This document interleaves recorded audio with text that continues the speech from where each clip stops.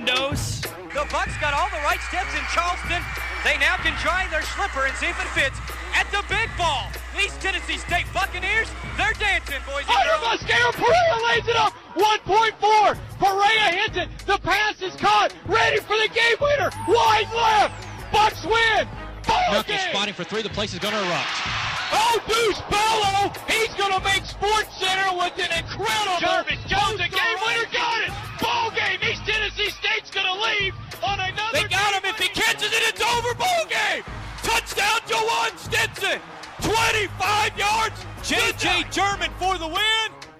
He got it. J.J. German and the Bucks have shocked the Bulldogs. And the sidekick. Say hello to my little friend. What's your name, man? I told you it doesn't matter what your name is. You're handsome. You have the perfect amount of scruff, and you still have no talent.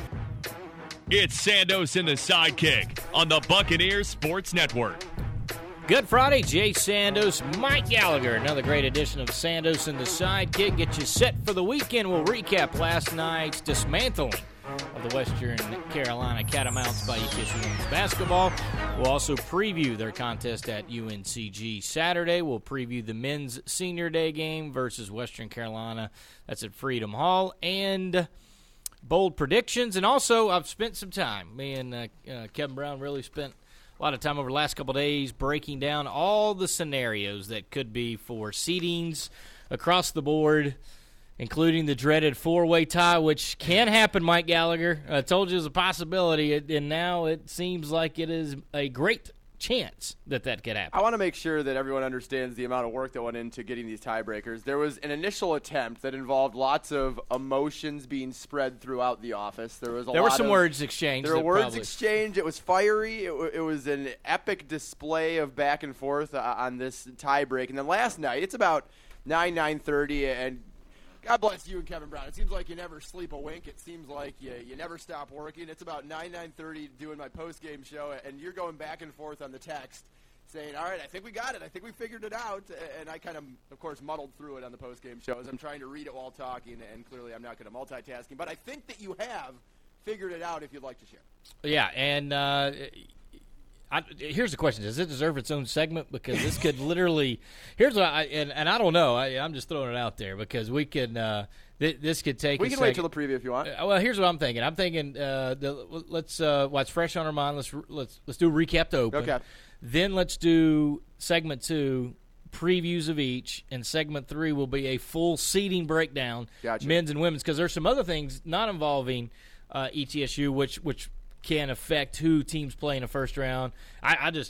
I think once I start down this trek, it's just going to be a rabbit hole we're not going to get out of. Give us a good chance to hear from Brittany Azell after the win last night. I didn't think that we played great, but I thought that we played really hard and we played very focused, and we knew the things that we had to do to be successful. And I'm happy for them to not only get the monkey off their back on a road win, but to be able to do it in that fashion and to be able to do it when it matters the most, when you're going down the stretch leading into the tournament. And it's like I told him at shoot-around this morning, I said, guess what, guys?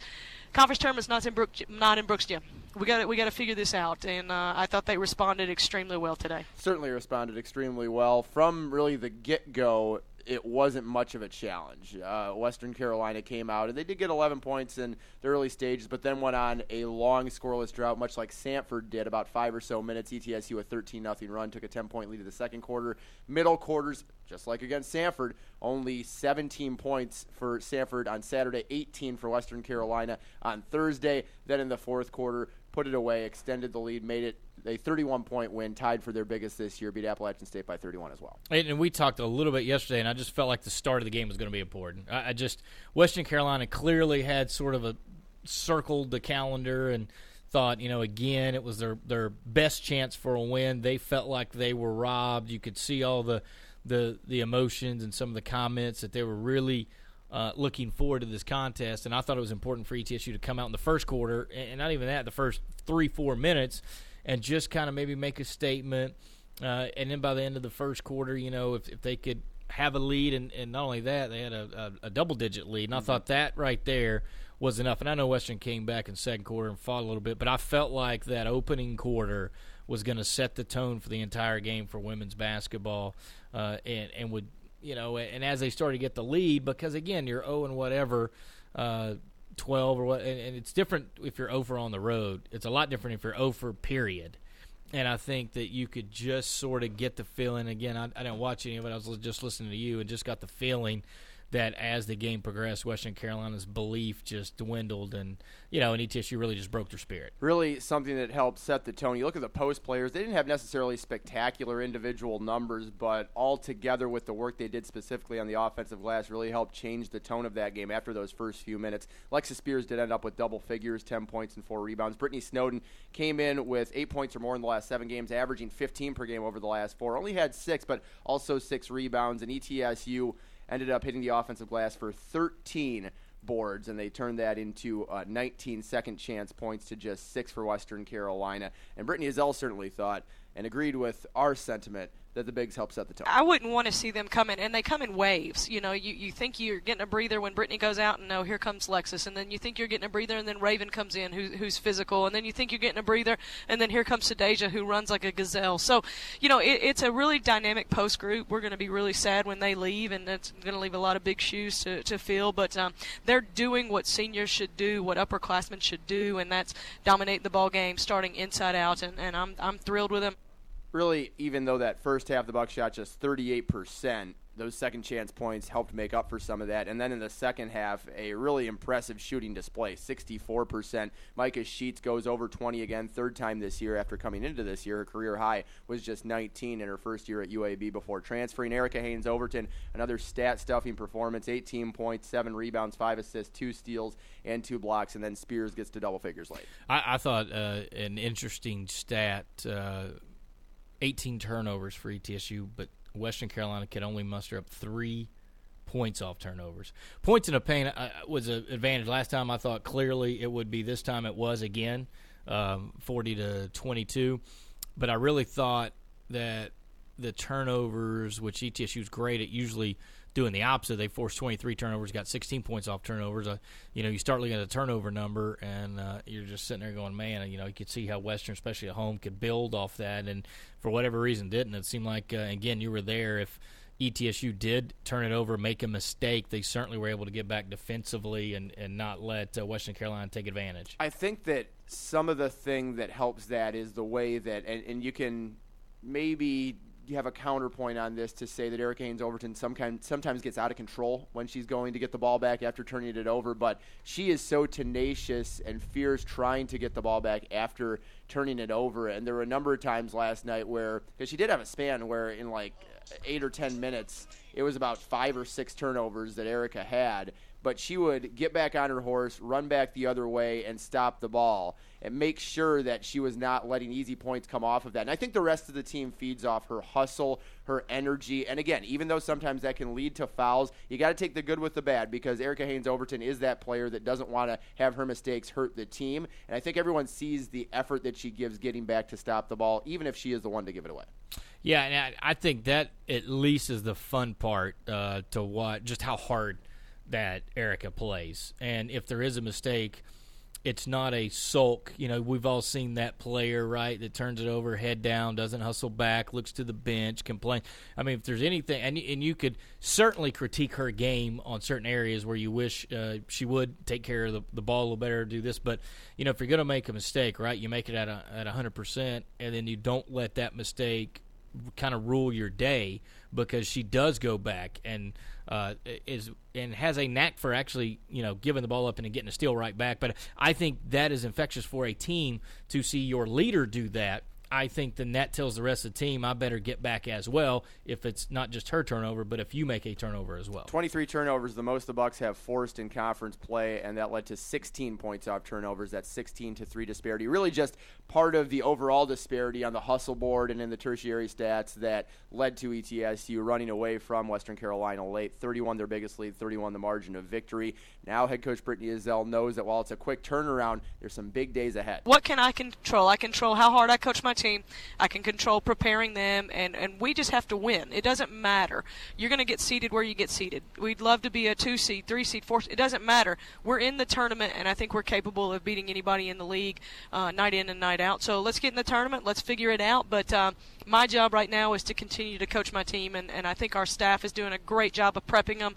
Our support staff has been phenomenal. So while the season will come down to the tournament, as it always does for Southern Conference teams, trying to take it one day at a time, get that quote-unquote 1% better as you lead up to Thursday's opener, March 7th, down in Asheville. Don't know who it's going to be against, and that leads into our seeding conversation that we'll have a little bit later. Yeah, and you can't get too far down the road because, again, once I start this, I was going to make comments about that in another game, but then again, you know what, why don't we do it next break? Why don't we we'll just take a break, we'll come back, we'll talk about all the seeding, then we'll do the preview after that, and then if I'm wrong, maybe I'll get Kevin Brown to walk in here, so if I'm wrong, we won't give him a mic, but he can just yell at me from across the way, because he's good at yelling. Well, and we've gone back and forth on this, but I do believe we've double-checked, we've triple-checked, we've gone through all of this to figure it out, so I feel pretty confident. A multi-day experience here. This is what's going to happen. We've got the the hours behind it. All right, well, we're going to take a timeout when we come back. All the seedings we'll start with the women, then we'll go to the men right after this timeout from the Buccaneer Sports Network. It's funny how things can multiply, like cold weather. 1 minute, a few snowflakes fall. The next, you need a snowblower just to find your feet. Or tardiness. Run 2 minutes late in the morning, and you're a half hour late to work. Come on. But good things come from multiplying too, like the new Multiplier Instant Games, which give you a chance to multiply your winnings. So go ahead, enjoy the good kind of multiplying today with the new Multiplier Instant Games, only from the Tennessee Lottery. Game-changing fun. Please play responsibly. Wow, am I happy about my new Wow Rate e-checking account at Citizens Bank. I got a huge rate on my deposit and great account features. With that sort of a deal, I'm saving for much-needed Bucks tickets to cheer on my team. Learn more about Wow Rate e-checking accounts at citizensbank24.com. Wow Rate e-checking accounts at citizensbank24.com. Go Bucks! Bank your own way. Citizens Bank, member FDIC. Looking to promote your business but don't know the best avenue? Stand out from the crowd and go big with billboards. We're Allison Outdoor, and we're the new guys in town. Whether it's digital or traditional billboards, our locations span the Tri-Cities. If you're looking for high exposure for a day, a year, or anything in between, we have rates and packages for you. Call Nick Stickley for pricing at 423-360-4809 or AllisonOutdoor.com. And go Bucks! Food City is excited for another thrilling basketball season with the ETSU Buccaneers. Even when slicing up the finest cuts of beef, selecting the freshest produce, or preparing the sweetest baked goods, we live and breathe Navy and Gold. So go get 'em, Bucks. On your quest for a Southern Conference championship and beyond, Food City is with you every step of the way. Food City, official supermarket of ETSU Athletics. Today and every day, the Johnson City way. Johnson City Hyundai is proud to support East Tennessee State Athletics. Excellence and education, teamwork and trust, success and understanding. They are the core values that drive the ETSU Athletics program to excellence. ETSU Athletics and Johnson City Honda, a winning combination. The Johnson City way. Today and every day, Johnson City Honda is committed to bringing the Tri-Cities a truly unique way to buy a new Honda or a certified pre-owned Honda. It's a way of business we like to call the Johnson City way. When you come to Johnson City Honda, you can have the confidence in knowing you're getting a great deal along with outstanding customer service that will last long after the sale. We invite you to come by today and shop our outstanding selection of vehicles and experience a different way, an easy way, our way, the Johnson City way. Johnson City Honda, proud to support the ETSU Athletics program. Today and every day, the Johnson City way. Johnson City Honda, Johnson City.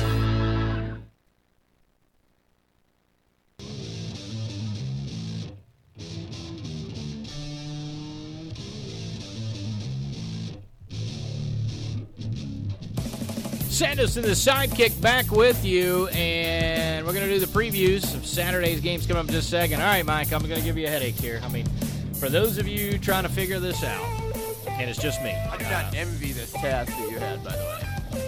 I mean, this is one of those that you can really get into, and it can drive you kind of crazy, right? Like the very little details. Well, and of course I kept saying, and part of the argument was I was like, there could be a 4-way tie, and I mean people were just, it was there was a lot of yelling because there's no way, and it is a little bit far-fetched. I will have to admit, but possible. It certainly is. Now you would need Western Carolina, who has not won a conference game all year, to beat Chattanooga, which is the most unlikely. You would need ETSU to win on the road at UNCG. Likely. You would need Wofford to go on the road and beat an undefeated Mercer team. Very unlikely.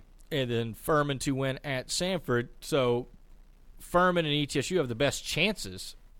I take that back. Western has the best chance because they're playing a team that hasn't won a game all year. Right. Or Chattanooga. So Chattanooga has the best chance, honestly. And then you're probably talking about ETSU, Furman, and Wofford probably the least likely. So in the event that there is a 4-way, which means ETSU would beat UNCG. That means Wofford would beat Mercer.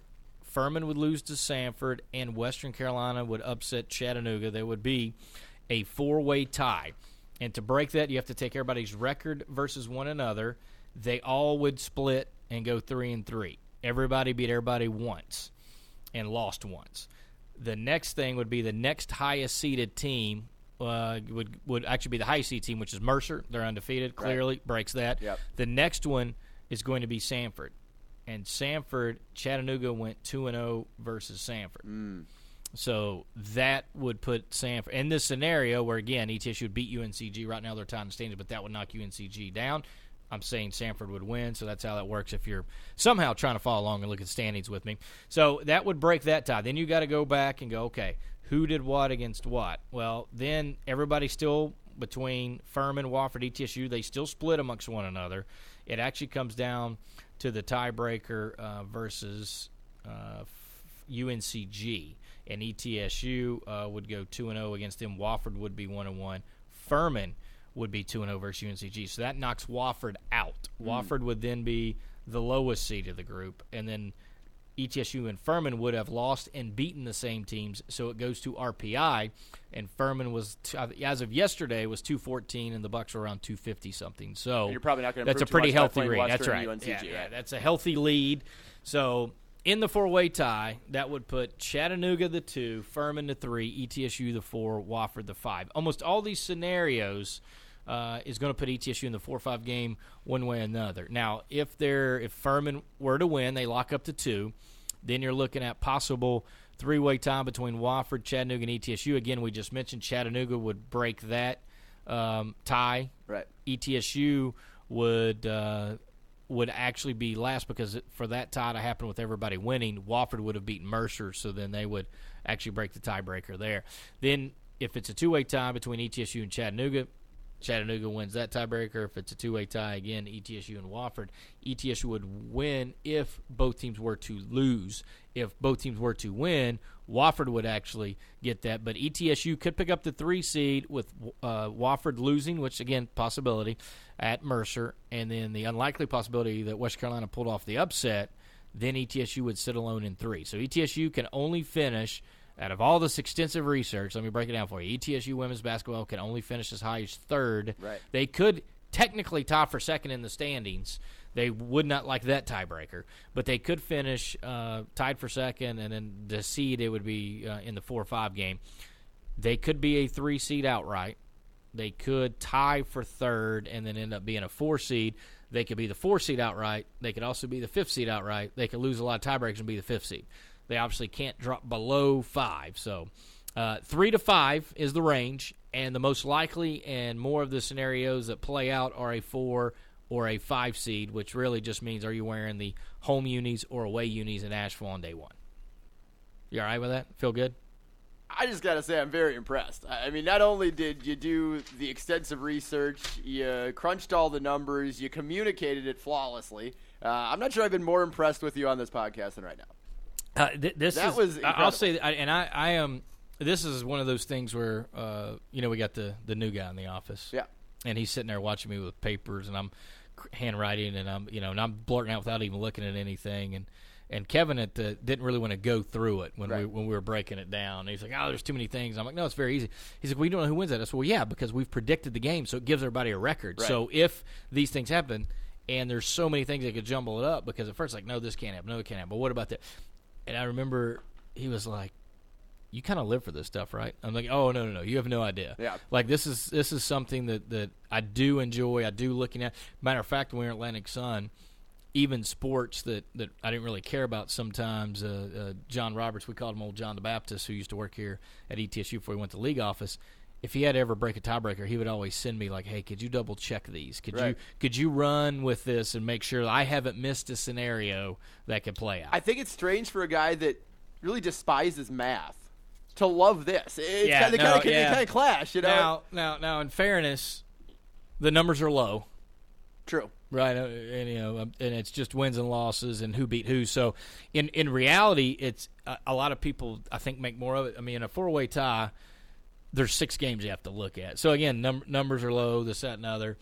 And then once you understand tiebreakers, and every league is a little different in tiebreakers. You know how the Southern Conference does it is not necessarily how maybe a Power 5 would do it, or other leagues, including Atlantic Sun. Now, most of them still follow a little bit of formula.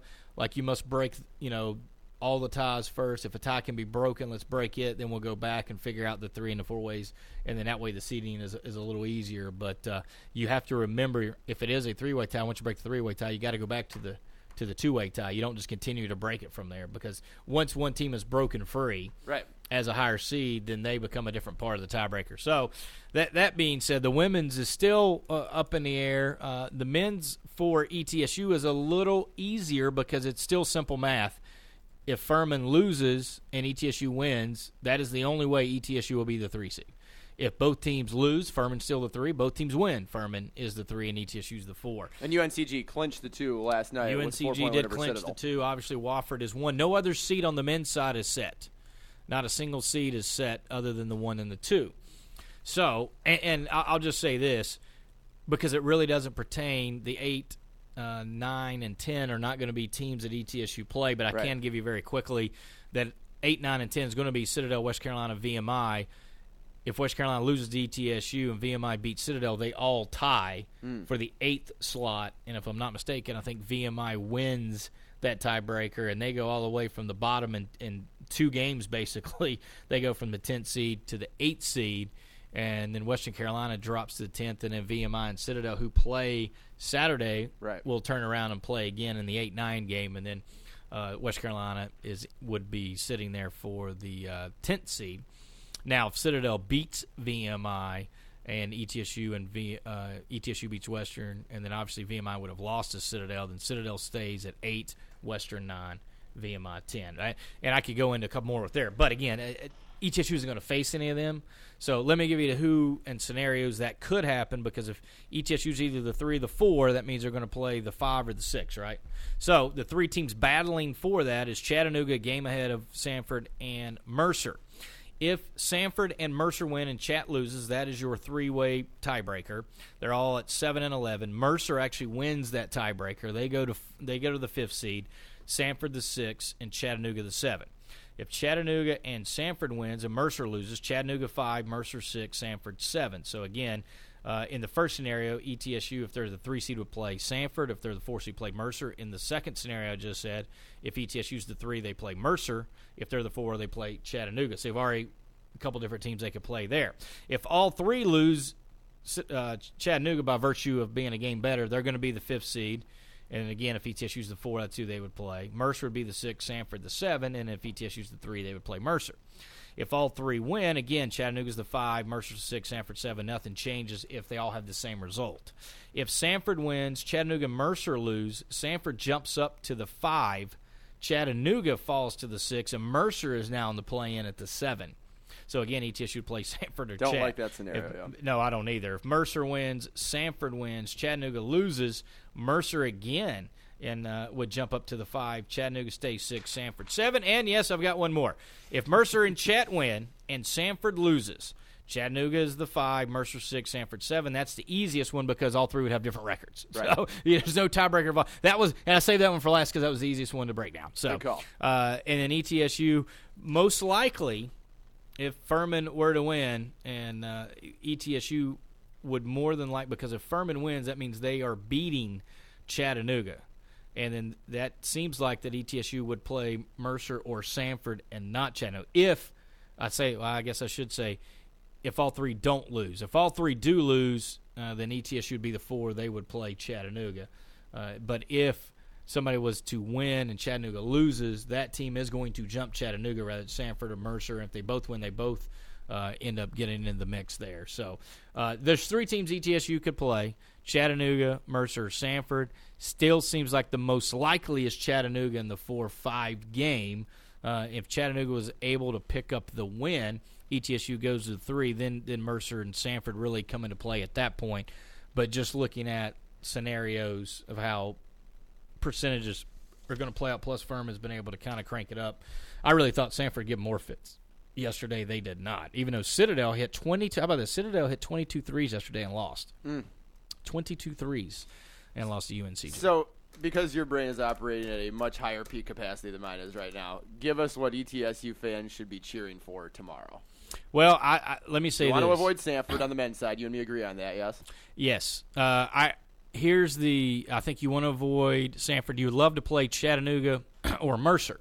Now, here's the key. If you really want to break it down, do you want to play those teams in the 3-6 or the 4-5? Do you believe you would rather be on the same side of the bracket as UNCG and maybe face Wofford or Furman in the title game? Or do you want to be on the same side as Wofford and face UNCG or Furman in the title game? There are people that, and I think ETSU matches up the best with Wofford, as weird as that sounds. I think that doesn't mean that's who you want to play, but I think matchup-wise, that's the best matchup for ETSU. Now, they always beat Furman in the Southern Conference Tournament. That's literally what they've done since Murray Bartow and Steve Forbes have been here. They just beat Furman, so that's what they do. UNCG, 1-1 in title games versus one another, and they've been pretty much dogfights either way. And ETSU has lost 4 in a row to them. I think they've lost 6 of 8 now to UNCG. Now, again, they got swept a couple years ago, went in the championship game, and won. So I think it depends on. So you're flipping things because previously you said that you would want to be in the 2-3 so you could avoid Wofford. Now you're thinking that you are fine with seeing Wofford in the semis. You just don't want to see UNCG.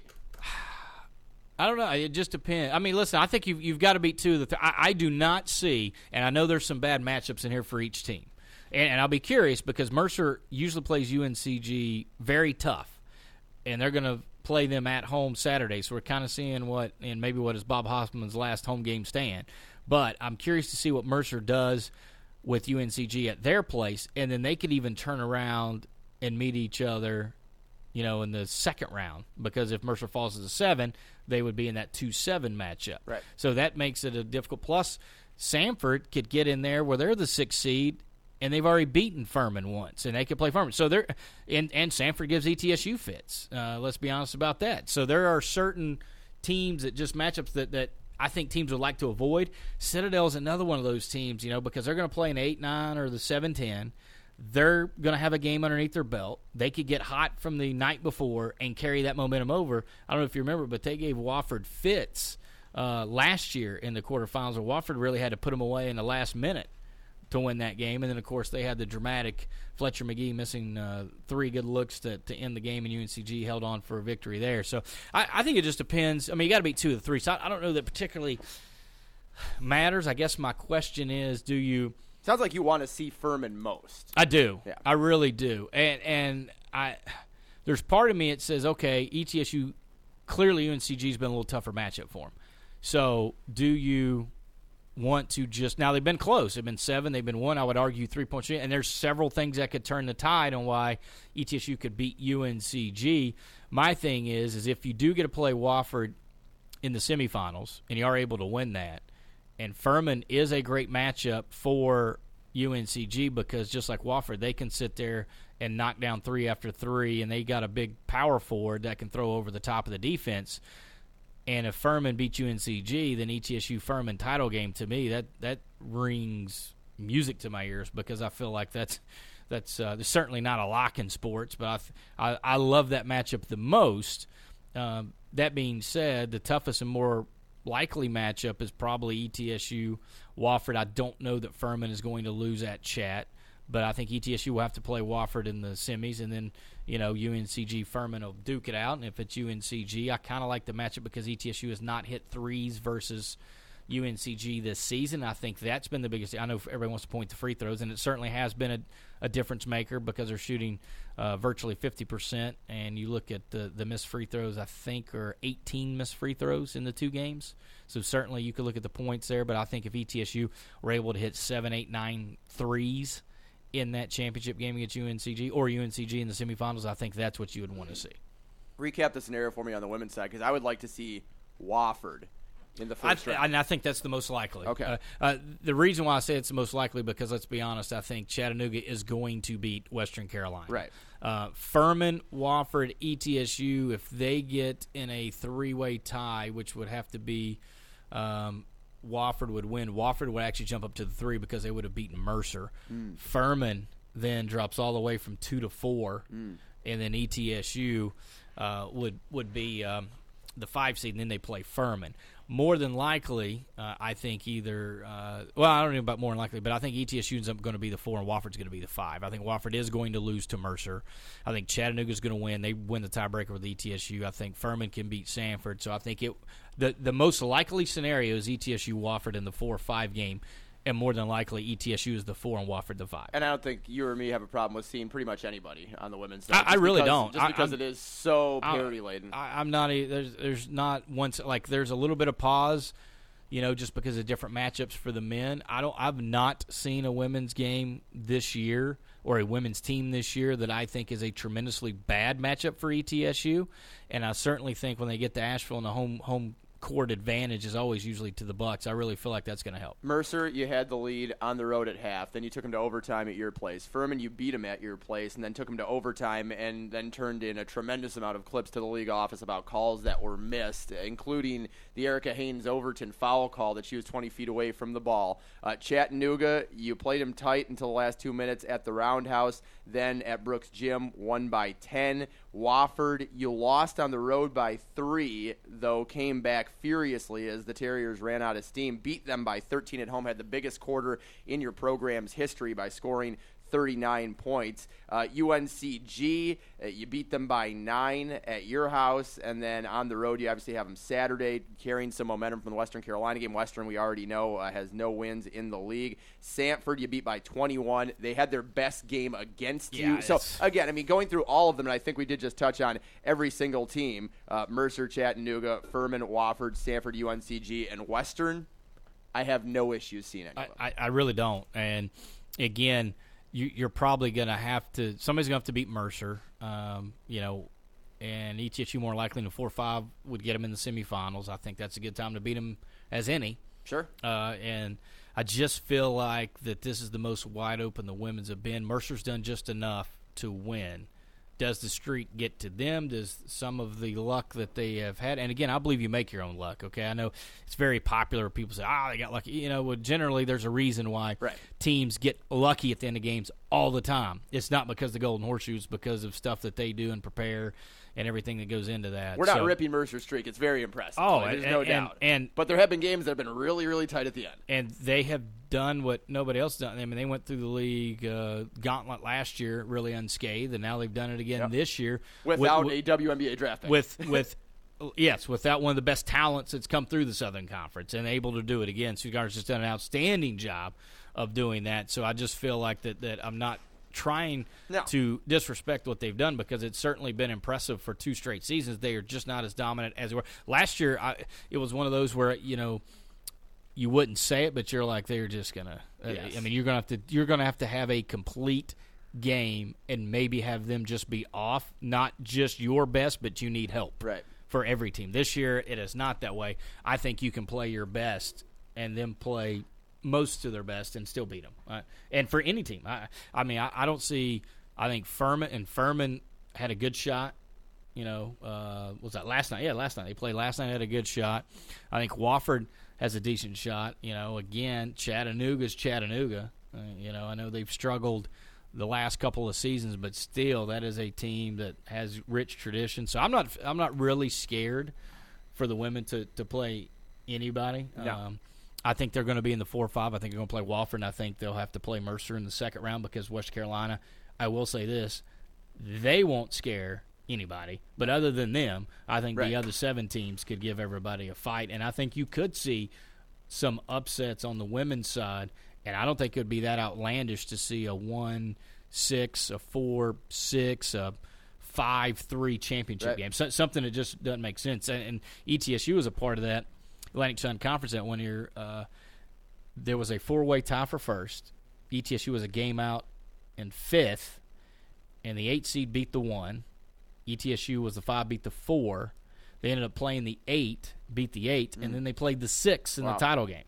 So you played a 4, an 8, and a 6 en route to an NCAA tournament. So I've seen strange things like that. It wouldn't, other than the 8, it would not shock me if there were some big numbers on the board in that championship game that you really are not supposed to see. Great work by you. Got it? Excellent. All right, we're going to come back. We'll talk about the actual game, ETSU versus UNCG on the women's side, ETSU versus West Carolina on the men's side. After this timeout, San Jose Sidekick on the Buccaneers Sports Network. Ballad Health is an integrated healthcare system built to meet the local needs in Northeast Tennessee and Southwest Virginia. Together with community, we are transforming our region. We're making communities healthier. We're expanding access to critical services in rural areas. And we're investing in health research and medical education. It's your story. We're listening. Ballad Health is proud to be the official healthcare provider of ETSU Athletics.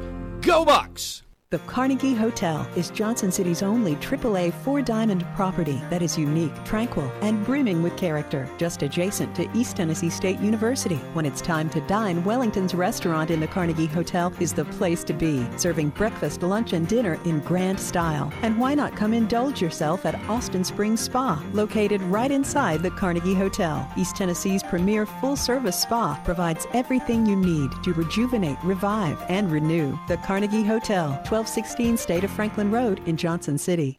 Wendy's has 3 new hamburgers on the new Made to Crave menu. The barbecue cheeseburger, the sauce and bacon cheeseburger, and the peppercorn mushroom melt. They've got so much swagger, they'll change the way you think about hamburgers and the way you ride through our drive-thru.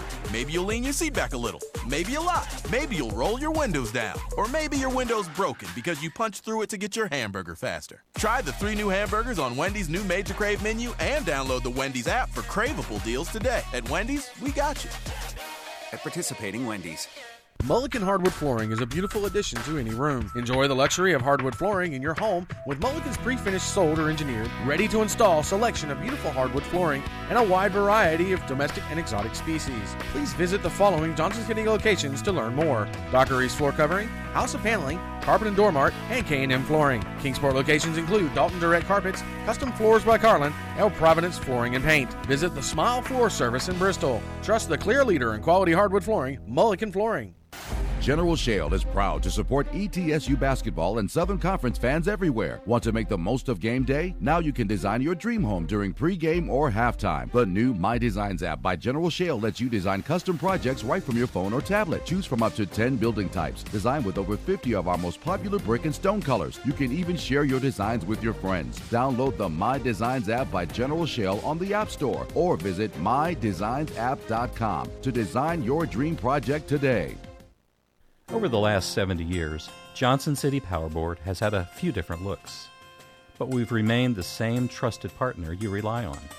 Now, we've changed our name to Bright Ridge to match our vision, to deliver on our promise of great service you can count on, embracing common sense technology to strengthen the communities we serve. We're glad to be your public power provider. Bright Ridge, new name, renewed promise. Learn more at brightridge.com.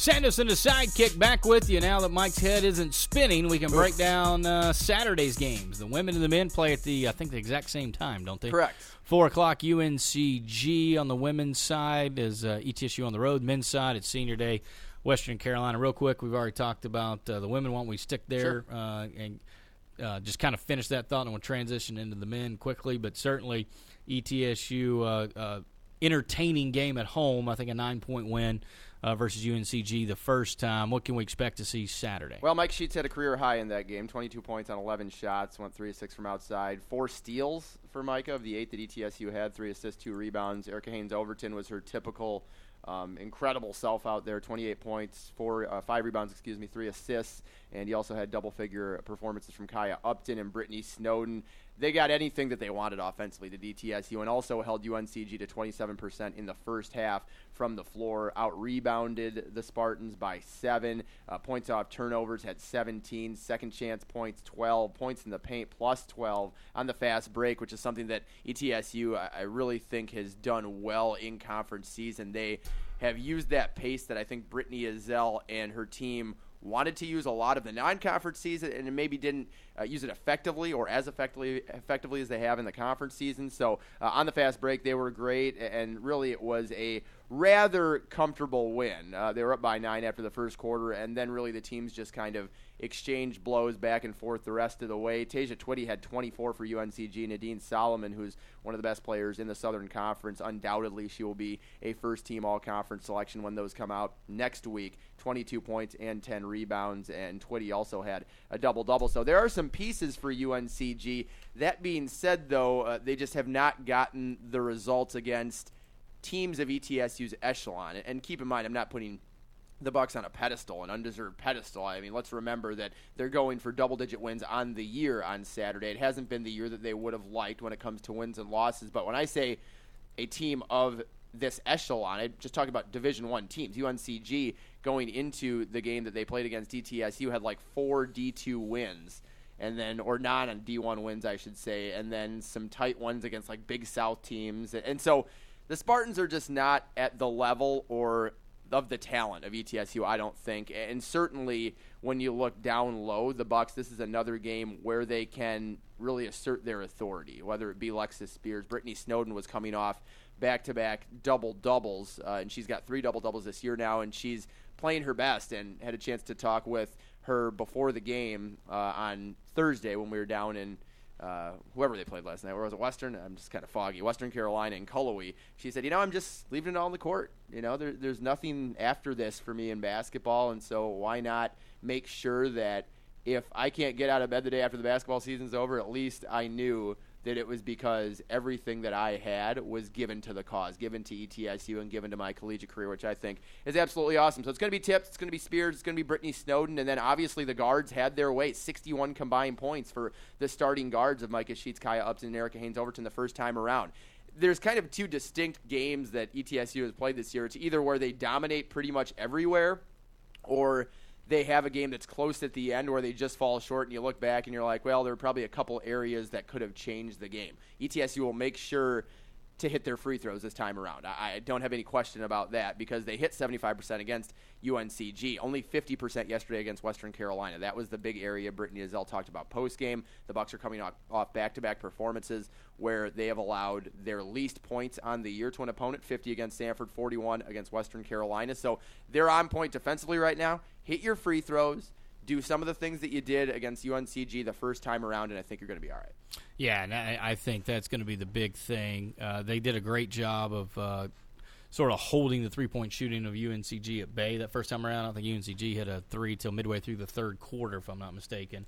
So really did a good job of holding them there. I think they're going to need some scoring. That's been the problem, right, on the road. They've got to try to get to that 70, 75 point. I know the last couple games, Furman, Wofford, now Western, the scoring numbers have come up.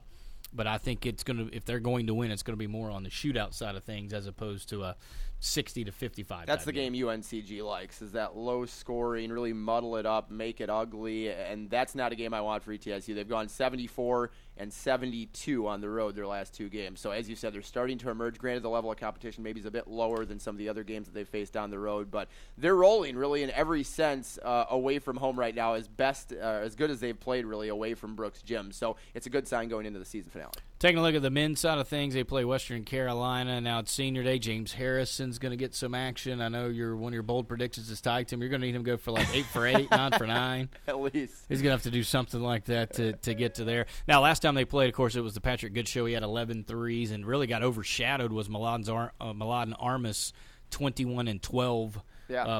Point and rebound performance in which him and Carlos Dotson was just a great battle down low. Dotson finished with 15 points, 11 rebounds, but just 6 of 12 from the floor, 3 of 8 from the free throw line. Mladen Armas was an impressive 9 of 13, but not very good from the line as well. He was 3 of 7. But any other day, you're talking about Mladen Armas, but it was just the 11-3 outburst by Patrick Good. His health obviously up in the air. He's going to play. We'll have to see how he's going. I know he hasn't practiced a lot the last couple of days. I know Coach Forbes said that he was going to try at least get him to go live defensively just so he's familiar on what they're trying to do there. But West Carolina's got some nice pieces. Carlos Dotson's got, I think, 13, 14 double-doubles. He only trails Jerome Rodriguez in the league for most double-doubles. Another Cameron Gibson's one of the best freshmen in the league. He went for 28 against ETSU, 9 for 12, 5 of 6 from 3, 5 of 5 from the line. A name familiar locally, Matt Halverson, of course, started his career at Dobbins Bennett, went to Christ School in Asheville, now at West Carolina. His brother Todd was on the team 3 or 4 years at ETSU. So those 3 very integral parts to the offense. They've still got a couple of guys that can score it. Ono Steger's a guy that's had some big games for him. Marcus Thomas, for whatever reason, doesn't have big games against ETSU, but he's been known to throw 20-pointers on the board every 4th or 5th outing for some reason. And then there's some oldie but goodies where you're looking at the Mark Goslins and Adam Sleds of the world. It just seems like they've been there for a while for Western. But really the 3 guys that make them go, Dotson, the inside guy, and then the 2 outsides, Halverson and Gibson. And Halverson's more of the spot-up shooter. Gibson's a little bit more of he can all 3 levels, right? He can shoot threes, he can drive, pull-up jumper's nice. He can get to the rim, so he can score on all 3 different levels. So you got 3, and that's what makes a team difficult, especially if you've got a guy on the inside, you got a guy on the outside, plus a guy can drive and kick.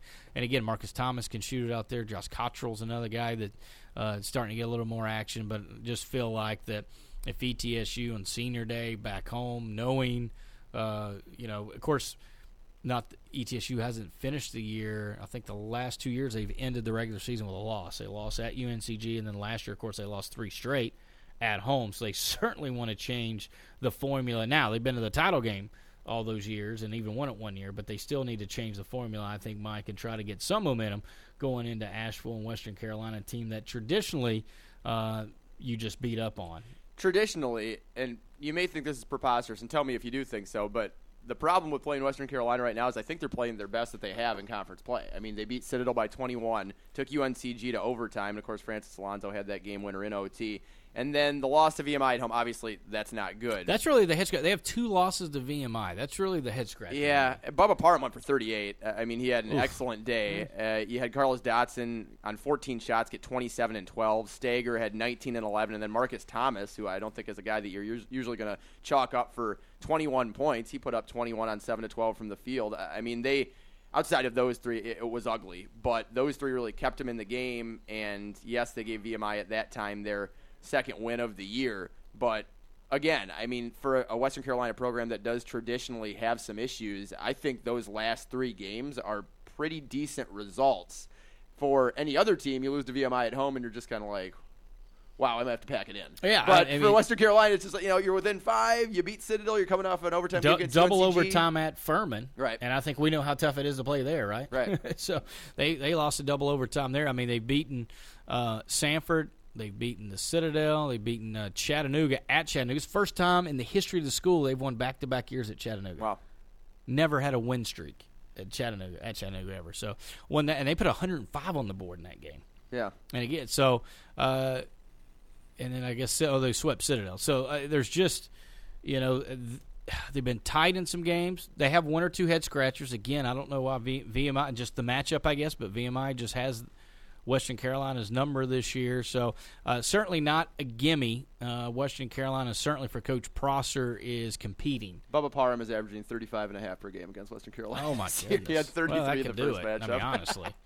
I could do it. But, yeah, so that's 4 o'clock, 3:30 airtime here on the Buccaneer Sports Network. I don't think that Patrick Good's going to go off for a school record in three-pointers again. So my short and quick and dirty on this one is that you have to have other guys step up and have a more complete team effort rather than just Patrick Good and Mladen Armas. ETSU is very capable of that. I believe so, and I believe they've got to control the inside game with Dotson. I think if they let him start dominating, so then you got to start collapsing and leaving shooters. I think if Mladen Armas, who was on him a majority of the time, can just stay on him and not need help, I think that's going to help ETSU out in that game tremendously. All right, that'll do it. One more segment to go here on Sandos and the Sidekick. Bold predictions up after this time out to hear a word from the Buccaneer Sports Network.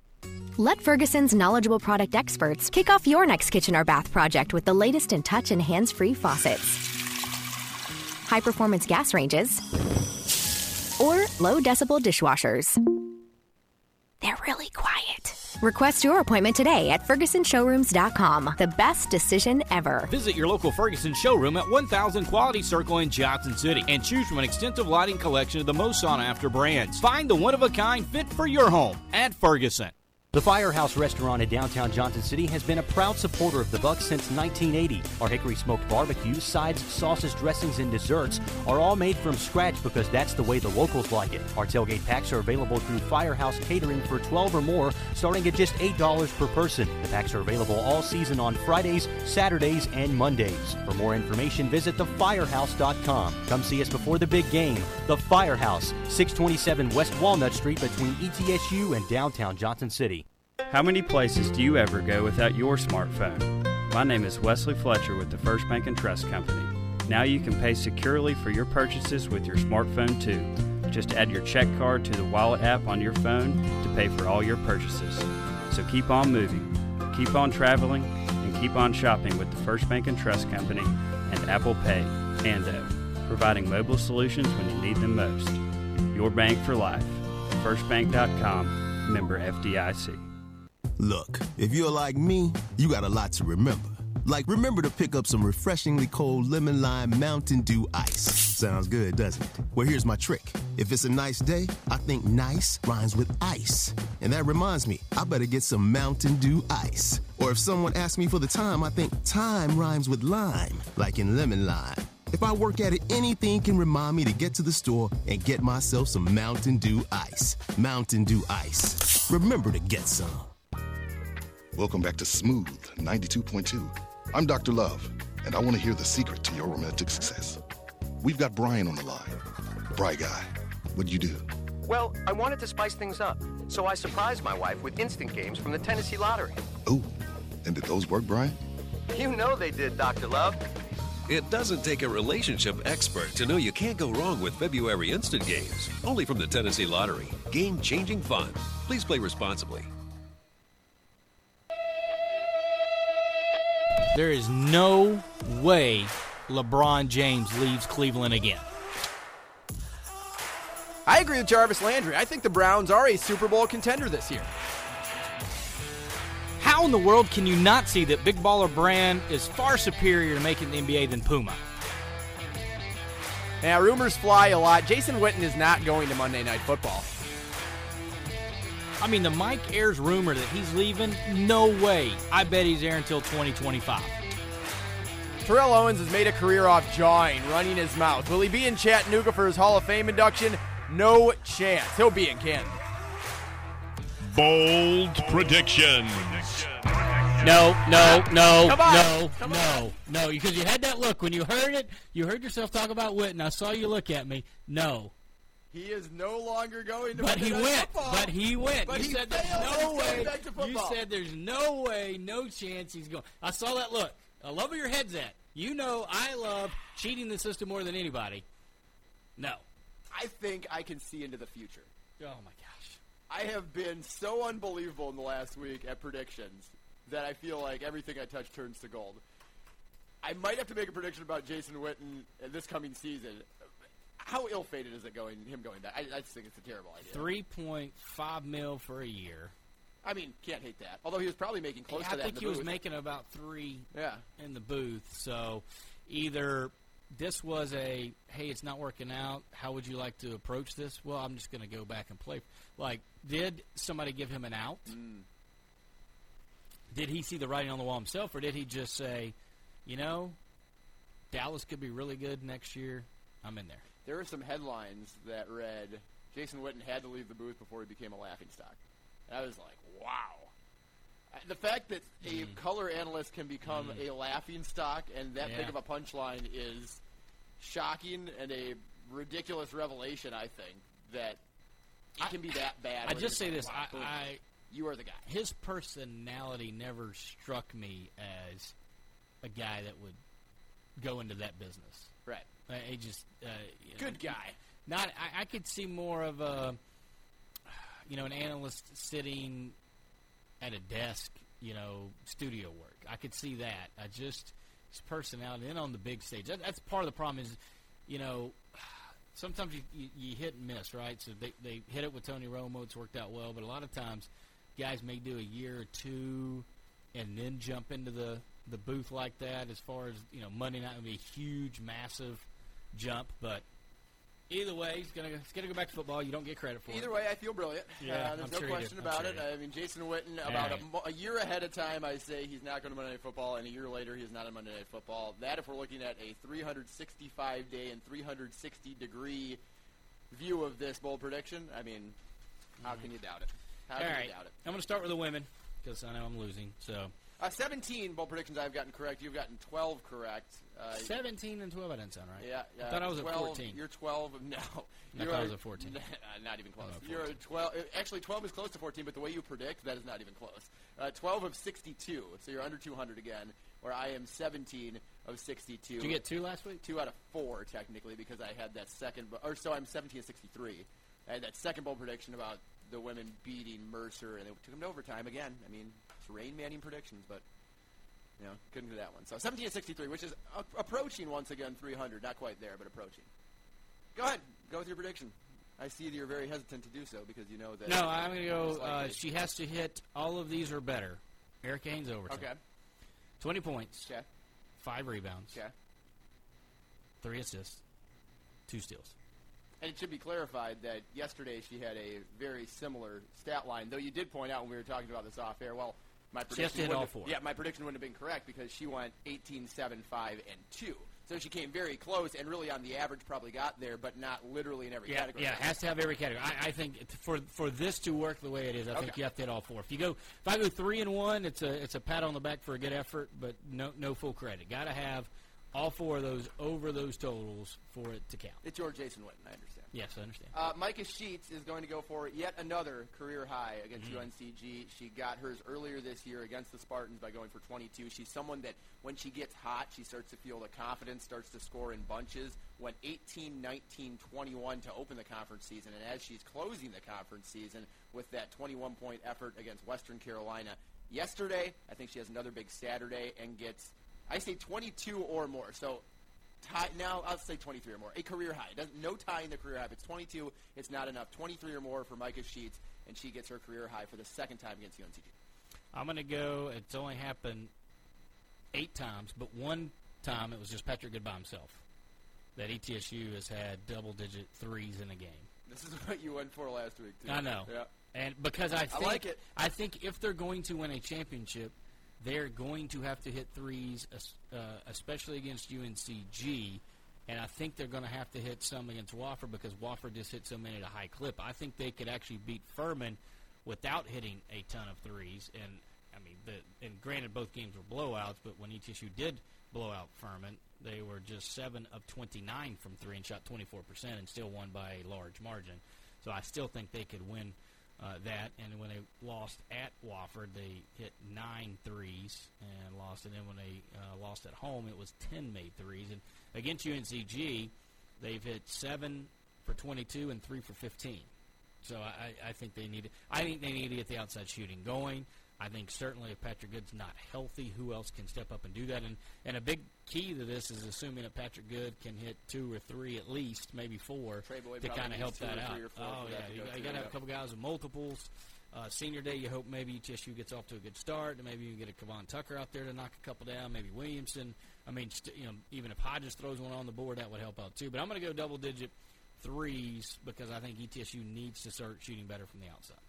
Monday's guest on the show is James Harrison, and on his senior day, double-digit points for James Harrison. He is going to dominate inside for Western Carolina. And Steve Forbes is someone that, and he said this on air before to you and just to some others, when there's a record or when there's a really big day coming for someone, he wants to get them the ball. He intentionally draws up plays for them, gets the person that has the hot hand the ball, or someone that has a big day, ahead of him, like James Harrison does. He's the one and only senior. That means you don't really have to spread the wealth. When ETSU, and I'm going to use the word when ETSU is up big late against Western Carolina, I think not only will you see James Harrison early on because it's the senior day, but he'll have the chance to come back in late, probably get a significant amount of minutes. Very good in the offensive end. Double-digit points, James Harrison. I like it. Random bold prediction, and I've been on the Texas Tech train. Okay. All right, they're 11th in the country, 23-5, 11-4 in the Big 12, and I think Jamie Dixon and TCU, the Horned Frogs. That's where Jamie Dixon is now, huh? Yeah. Wow. He's 6-9 in league plays. They got to be on the bubble, or are they not even? They are. They're 18-10, but they're 6-9 in league play. A little bit off the bubble, and I think they're. This would help. Sure. I think this would help, but I'm going to go TCU upsets the 11th ranked Red Raiders. The headlining game on ESPN, 10 o'clock on Saturday night. The number 1 Zags of Gonzaga are facing St. Mary's, and I've talked very, very kindly about St. Mary's over the last couple of weeks on our mid-major top 25 on Tuesday. That's always the last segment of the show, and I think St. Mary's reignites the rivalry out west between Gonzaga and the Gales, and now in second place, 1 versus 2 in the West Coast Conference, it is St. Mary's pulling the upset, and I think Jordan Ford in that win is going to score 30-plus, 21.5 per game. I'm not this isn't going to count, but I'll give you a bonus one, I think, just because everybody doesn't want Clemson in the tournament, that Clemson will upset North Carolina, and then that'll give them the false sense of they will be put in because of a home win in Little John Coliseum against Carolina. How about this? If that happens, I'll give it to you, but there's no penalty if it doesn't. And if Jordan Ford gets 30 and the Gales win, I get an extra one, but there's no penalty. Yeah, I'll go with that. Sure. Beautiful. All right. Bold prediction. By the way, Texas Tech won about 20 the first time they played. Probably should have done a little more research on it. All right. Bold predictions over with. Good show. I hope your head isn't hurting from all the scenarios I threw out at you. Gonzaga won 94-46 over St. Mary's. Oh, yeah, we're looking good. Hey, bounce back. Bounce back. That's why you get to play at home. All right. Big fun week in to come. We'll recap all that was next week, plus we'll turn our attention fully to the Southern Conference Tournament. A lot of good guests next week on the show. It's been fun this week. Don't forget you can download the show SoundCloud. You can subscribe to RSS feed through iTunes. That way you get the notification when it's done. Back next week. More Sanderson Sidekick on the Buccaneers Sports Network. See ya.